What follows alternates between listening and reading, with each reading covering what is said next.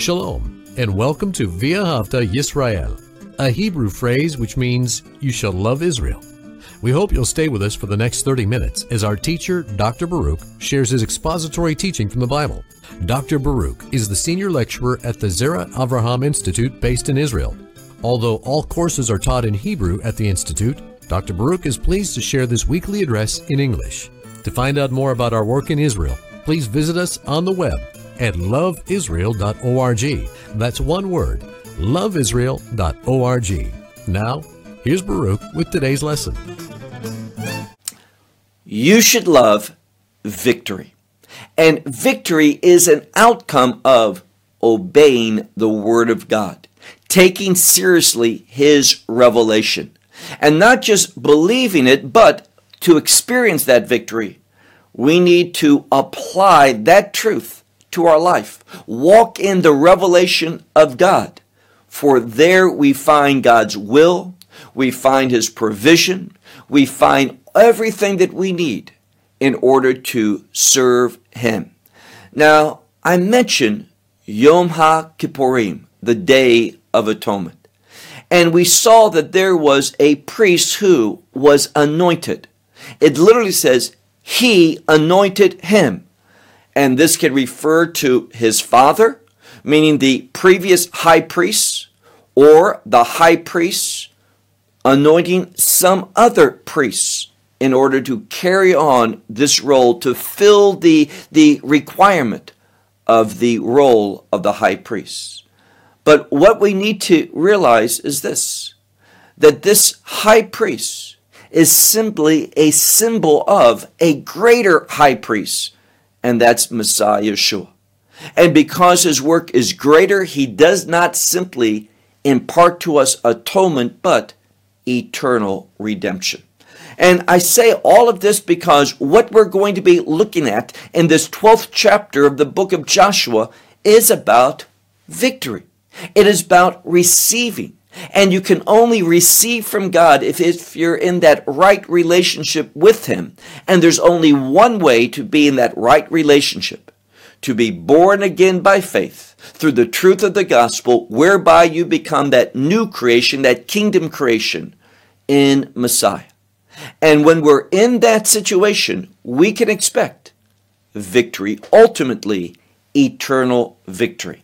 And the passage of scripture that we're going to be studying today shows us kingdom truth that relates to a future victory.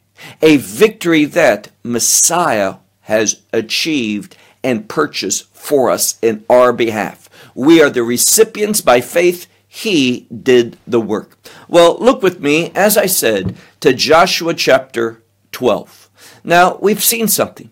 We saw last week in chapter 11 how the people of the land of Canaan, how they came against the children of Israel, who were being led by Joshua, or that same name is where we derive the term Jesus from.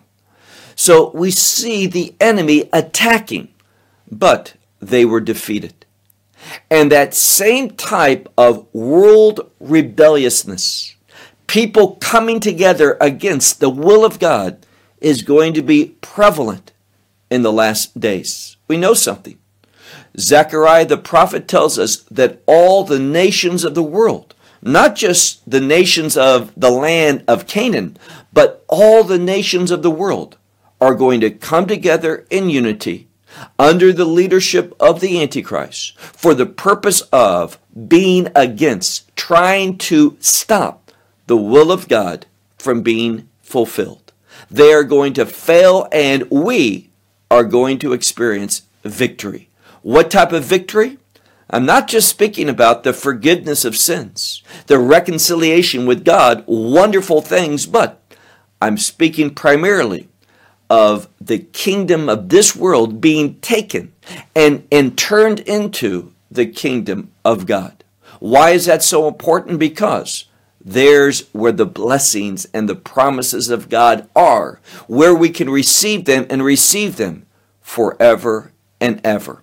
Well, what we're going to do is look at this entire 12th chapter. We can get through it rather quickly, and we're going to see some observations. First of all, the writer here, Joshua, is breaking up the opponents, the enemies, into two groups. Those who were on the east of the Jordan River and those who were on the west. And primarily there was two very powerful kings that were on the east of the Jordan. And I'm speaking about Sihon and Og.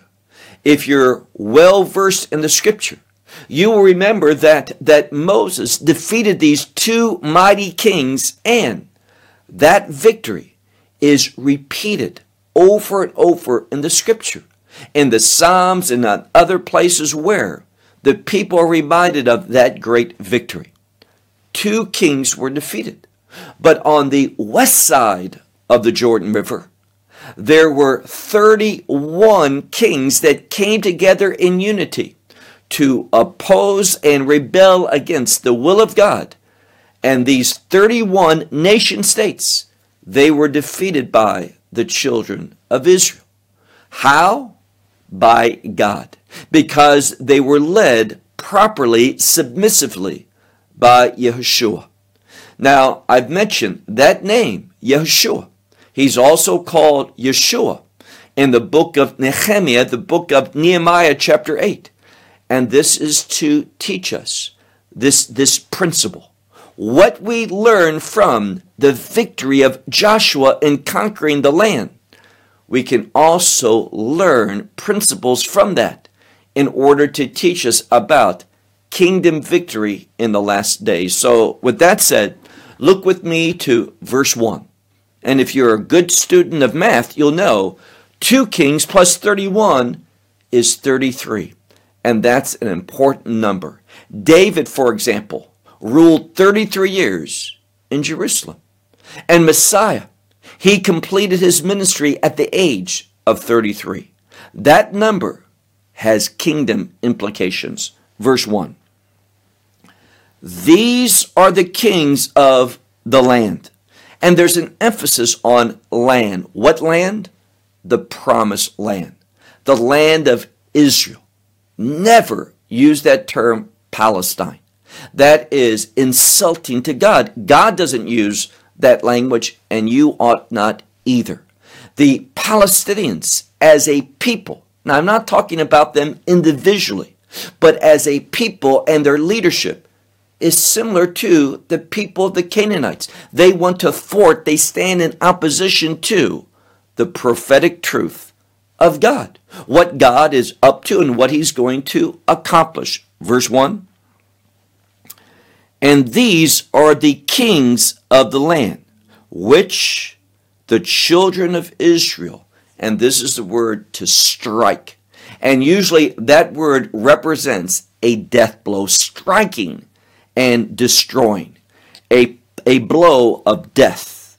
So these, the children of Israel, they struck down, and they inherited, notice this second part of verse 1, and they inherited their land. It belonged to them, but God gave it to the children of Israel. Who did that? The sovereign God. And they inherited their land on the other side of the Jordan, on the east, and it has the word the sun, meaning where the sun rises up, it rises in the east. So again, this first part of chapter 12, we're not dealing initially with the land of Canaan. We're dealing with the land on the east side of the Jordan River, what is today Jordan and even beyond. So it says, and they inherited their land on the other side, the east of the sun, meaning the rising of the sun from where? From the Nahal. Now this is a river. It can be a river that's dry in the summer and only flows in the winter like a vadi. But it says here, from the river Arnon unto the mountain of Hermon. This is in the Golan Heights. and all of the Arava. The Arava is the desert plain. And notice again, it speaks of it being towards the east. We're speaking about all of this land east of the Jordan River. And now look at verse 2. We mentioned Sihon, the king of the Amorites, the one who dwelt where? In Heshbon. So a very powerful king, Sihon, and he was ruling, notice what it says in the middle of verse 2, ruling from Aroer, which is on the banks of the river Arnon, and in the midst of the river. What is that important? Why is that important? Because this tells us he just doesn't own up to, just not ruling up to the river, but it also includes he controls the river, the flow of water, who travels upon it. That is the implication of the phrase, Vetocha Nachal, in the midst of the river. And two, and it says, all of this includes Chetzi Gilad, this region of Gilead, unto Yabok Nachal, unto the river, and here in Hebrew we call it Yabok. So the Yabok River. All of this is the land which he ruled. And notice something else. It says here, this is unto the border of the children of Ammon, the Ammonites. Verse 3. Being more specific, and the plains unto Yam Kinnerot.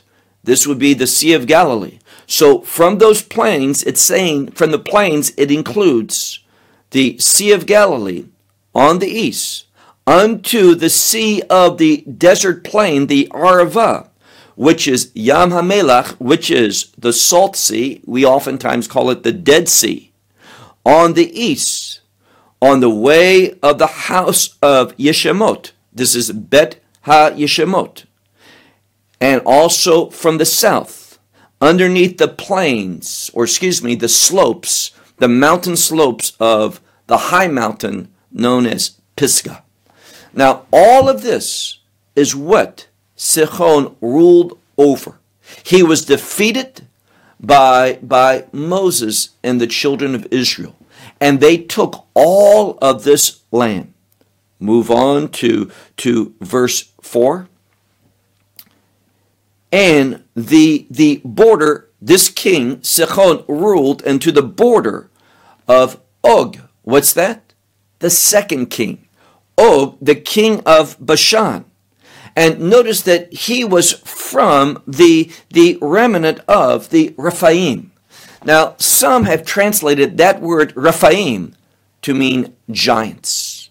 We'll set that aside. Others prefer just to not render it into English, but just leave it as Rephaim.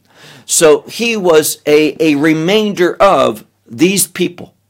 And some, as I said, say that they were giants, similar to the Anakim that we talked about last week. And this king of Bashan, Og, he was setting, that means his headquarters were in Ashtaroth and in Edrei. So it gives us an idea of where he ruled from. Ruling in the mountain of Hermon and in Salca and in all of Bashan unto the border. And he's going to talk about some people, the Geshuri, the Geshurites, also Ha-Ma'achati, the Ma'achathites, unto as well the other side of the Gilead, the other half of Gilead. This was the border of Sihon, the king of Bashan. Now, we have two kings. We have Sihon and also Og. And what we know here is, notice verse 6, and Moses, the servant of the Lord, and the children of Israel, what did they do? They struck them. So they took all of this land, where? Under Moses' leadership, the servant of God, all the land on the eastern side. Now, we learned that these people, because their lands were conquered, some of them moved across the Jordan River onto the western side. We've talked about that previously. And all of that did was to make the people of the Canaanites stronger, more populous, and a greater foe for the children of Israel. But with God, nothing's difficult. So we read here about Moses. And what did he do? Well, look at the second part of verse 6. And he gave it, meaning the land that was conquered. He gave it, who did? Moses, the servant of the Lord. He gave it as an inheritance to Reuben, that means to the tribe of Reuben, the Reubenites, and to Gad, the tribe of Gad, the Gadites, and to the half-tribe of Manasseh. Now, this is also read about in the book of Deuteronomy, where this victory occurred under the leadership of Moses, and how these 2.5 tribes, Reuben, Gad, and the half-tribe Manasseh, they stayed on that eastern side.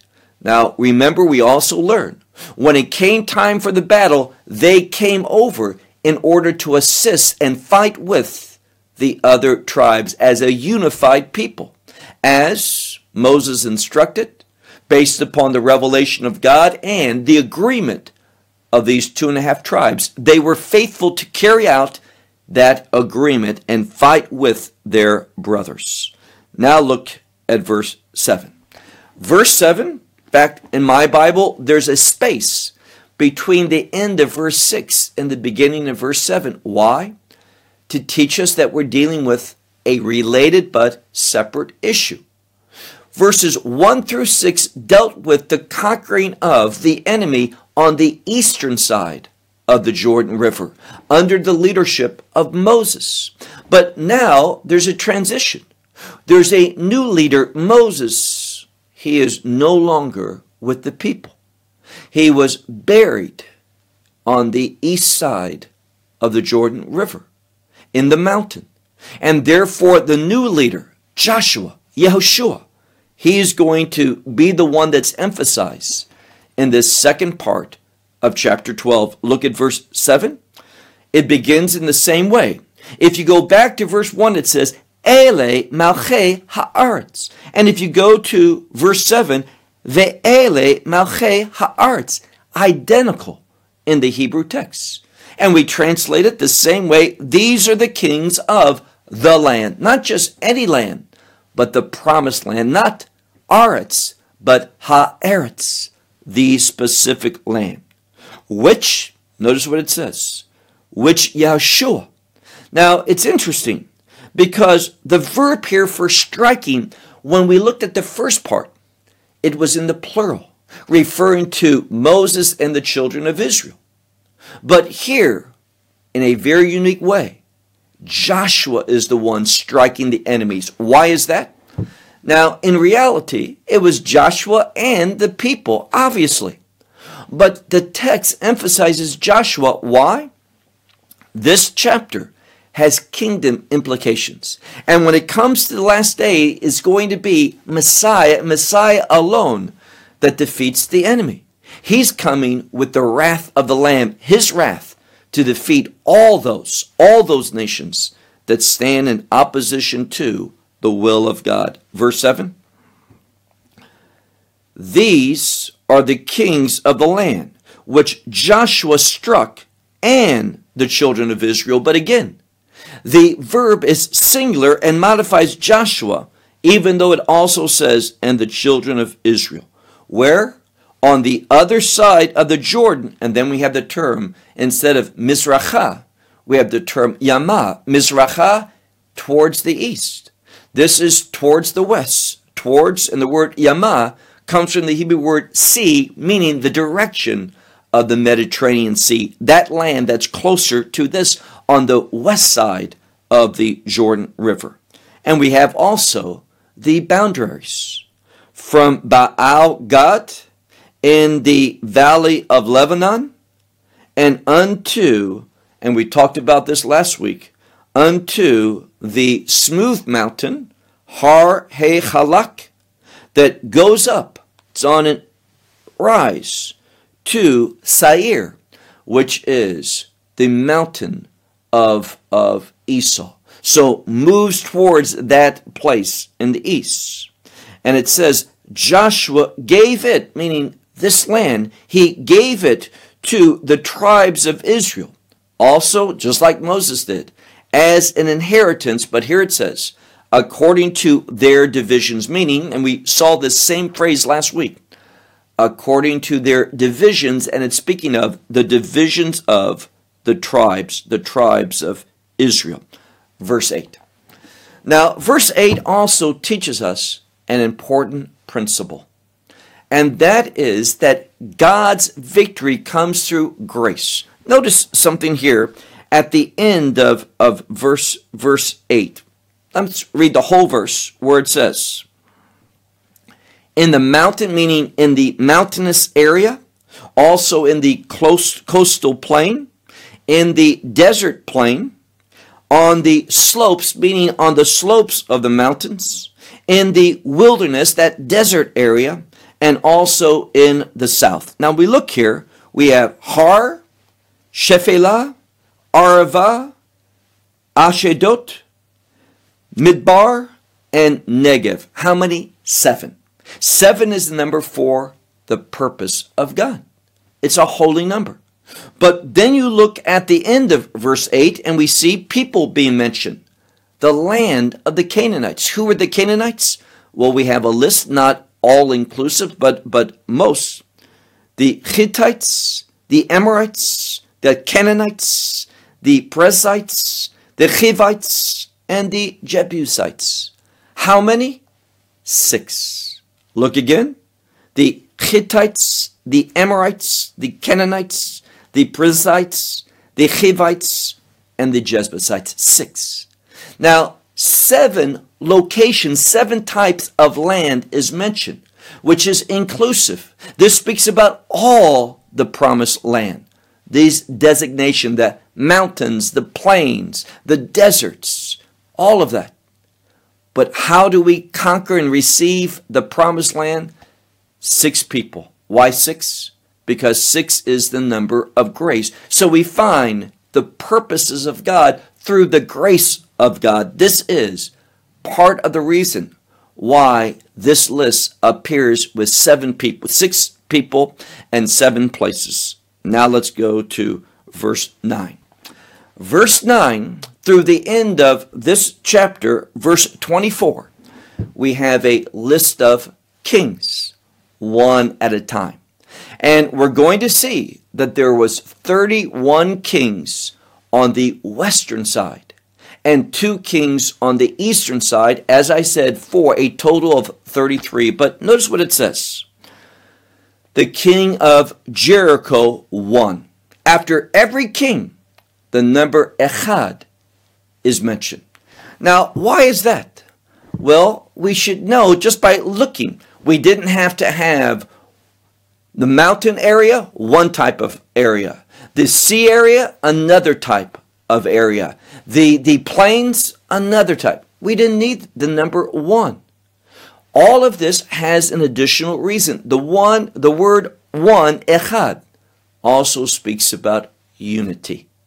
And what we find is, by obedience to God, conquering the enemy one at a time, is how we find unity. Unity with God through the fulfillment of His will. The complete fulfillment of His will brings about victory. Look, if you would, to verse 9. The king of Jericho won. The king of Ai, which is on the side of Bet-El, won. So we have exactly the location. There's one king of Ai. Verse 10. The king of Jerusalem won. The king of Hebron won. The king of Yarmut won. The king of Lachish won. The king of Eglon won. The king of Gezer won. The king of Devir won. The king of Geder won. The king of Hormah won. The king of Arad, 1. The king of Livnah, 1. The king of Adullam, 1. The king of Makkedah, 1. The king of Bet-El, 1. The king of Tappuach, 1. The king of Hepher, 1. The king of Aphek, 1. The king of Sharon, and this is La Sharon, meaning of Sharon, or simply a different term, La Sharon, speaking of a different area. Some would say Sharon is a larger area, so it means of Sharon. And then we have verse 19, the king of Madon, 1. The king of Chatzor, 1. The king of Shimron, Meoron, 1. The king of Akshaph, 1. The king of Taanach, 1. The king of Megiddo, 1. The king of Kadesh, 1. The king of Yokneam, and here we have that same grammatical construction of the Carmel. The Carmel is a region, and one of the main cities going back many, many years ago, 3,500 years ago and beyond, was Yokneam. And now today, if you go to that area around the Carmel Mountains, a city, a modern city with a high-tech zone, is Yokneam in Israel today. So the same locations, many of them are known. The king of Yokneam of Carmel, 1. The king of Dor, of Naphat Dor, more specific information, 1. The king of Goyim Le Gilgal. So the king of Goyim of Gilgal in that area, 1. And the king of Tirzah, 1. Now, notice what it says. All the kings, meaning all the kings on the west, remember that division beginning in verse 7. All the kings, 31. And again, 31 plus 2, 33. It points to the numbers of years of Messiah's life, and what it teaches us is this. It's through the life of Messiah that we have victory. What type of victory? A kingdom victory. And what is the implication of a kingdom victory? We take hold of the covenantal promises of God. Now, let me conclude with just one last point, and that's this. There is an emphasis on the land. Going back in the days of Yehoshua, the son of Nun, and the conquering of the land was necessary for the purposes of God to come about. What were some of the purposes? Building the temple, worshiping God, and for Messiah to enter into this world, do his work. And similarly, we see today undeniably that God is bringing the people, those of a Jewish heritage, back to the land in a fulfillment of his word, his prophetic word. And I'm amazed of how many people deny this, that don't see significance in this. How can we see, going back to 1948 and the reestablishment of the nation of Israel, as not being significant? The nation is significant, not because it's the kingdom nation that once was, but it brought about the vehicle for the people to start coming back to the land. And that has been going on prior to 1948 and especially after 1948, even today. Every day, people are returning to the land. Visit Israel, you'll see the growth and the building that's going on. All of this is prophetic. Why? Because the land, hear this, because the land is a necessity. The land is connected to the promise of God, the kingdom promise of God. Messiah, just like he came the first time and he served, he's coming the second time at the end of Daniel's 70th week, and he's coming to the Mount of Olives eventually. He is going to go down that Mount of Olives just like he did nearly 2,000 years ago. And he is going to enter into the holy city. He is going to go through the eastern gate, and he is going to begin the millennial kingdom ruling from the Holy of Holies. All of that is part of God's kingdom strategy. Messiah is going to rule over the land for 1,000 years, the land of Israel, and Israel is going to rule over all creation. A fulfillment of that promise that the meek, that is, those who are submissive and trusting, that's what the word meek, biblically speaking, speaks to.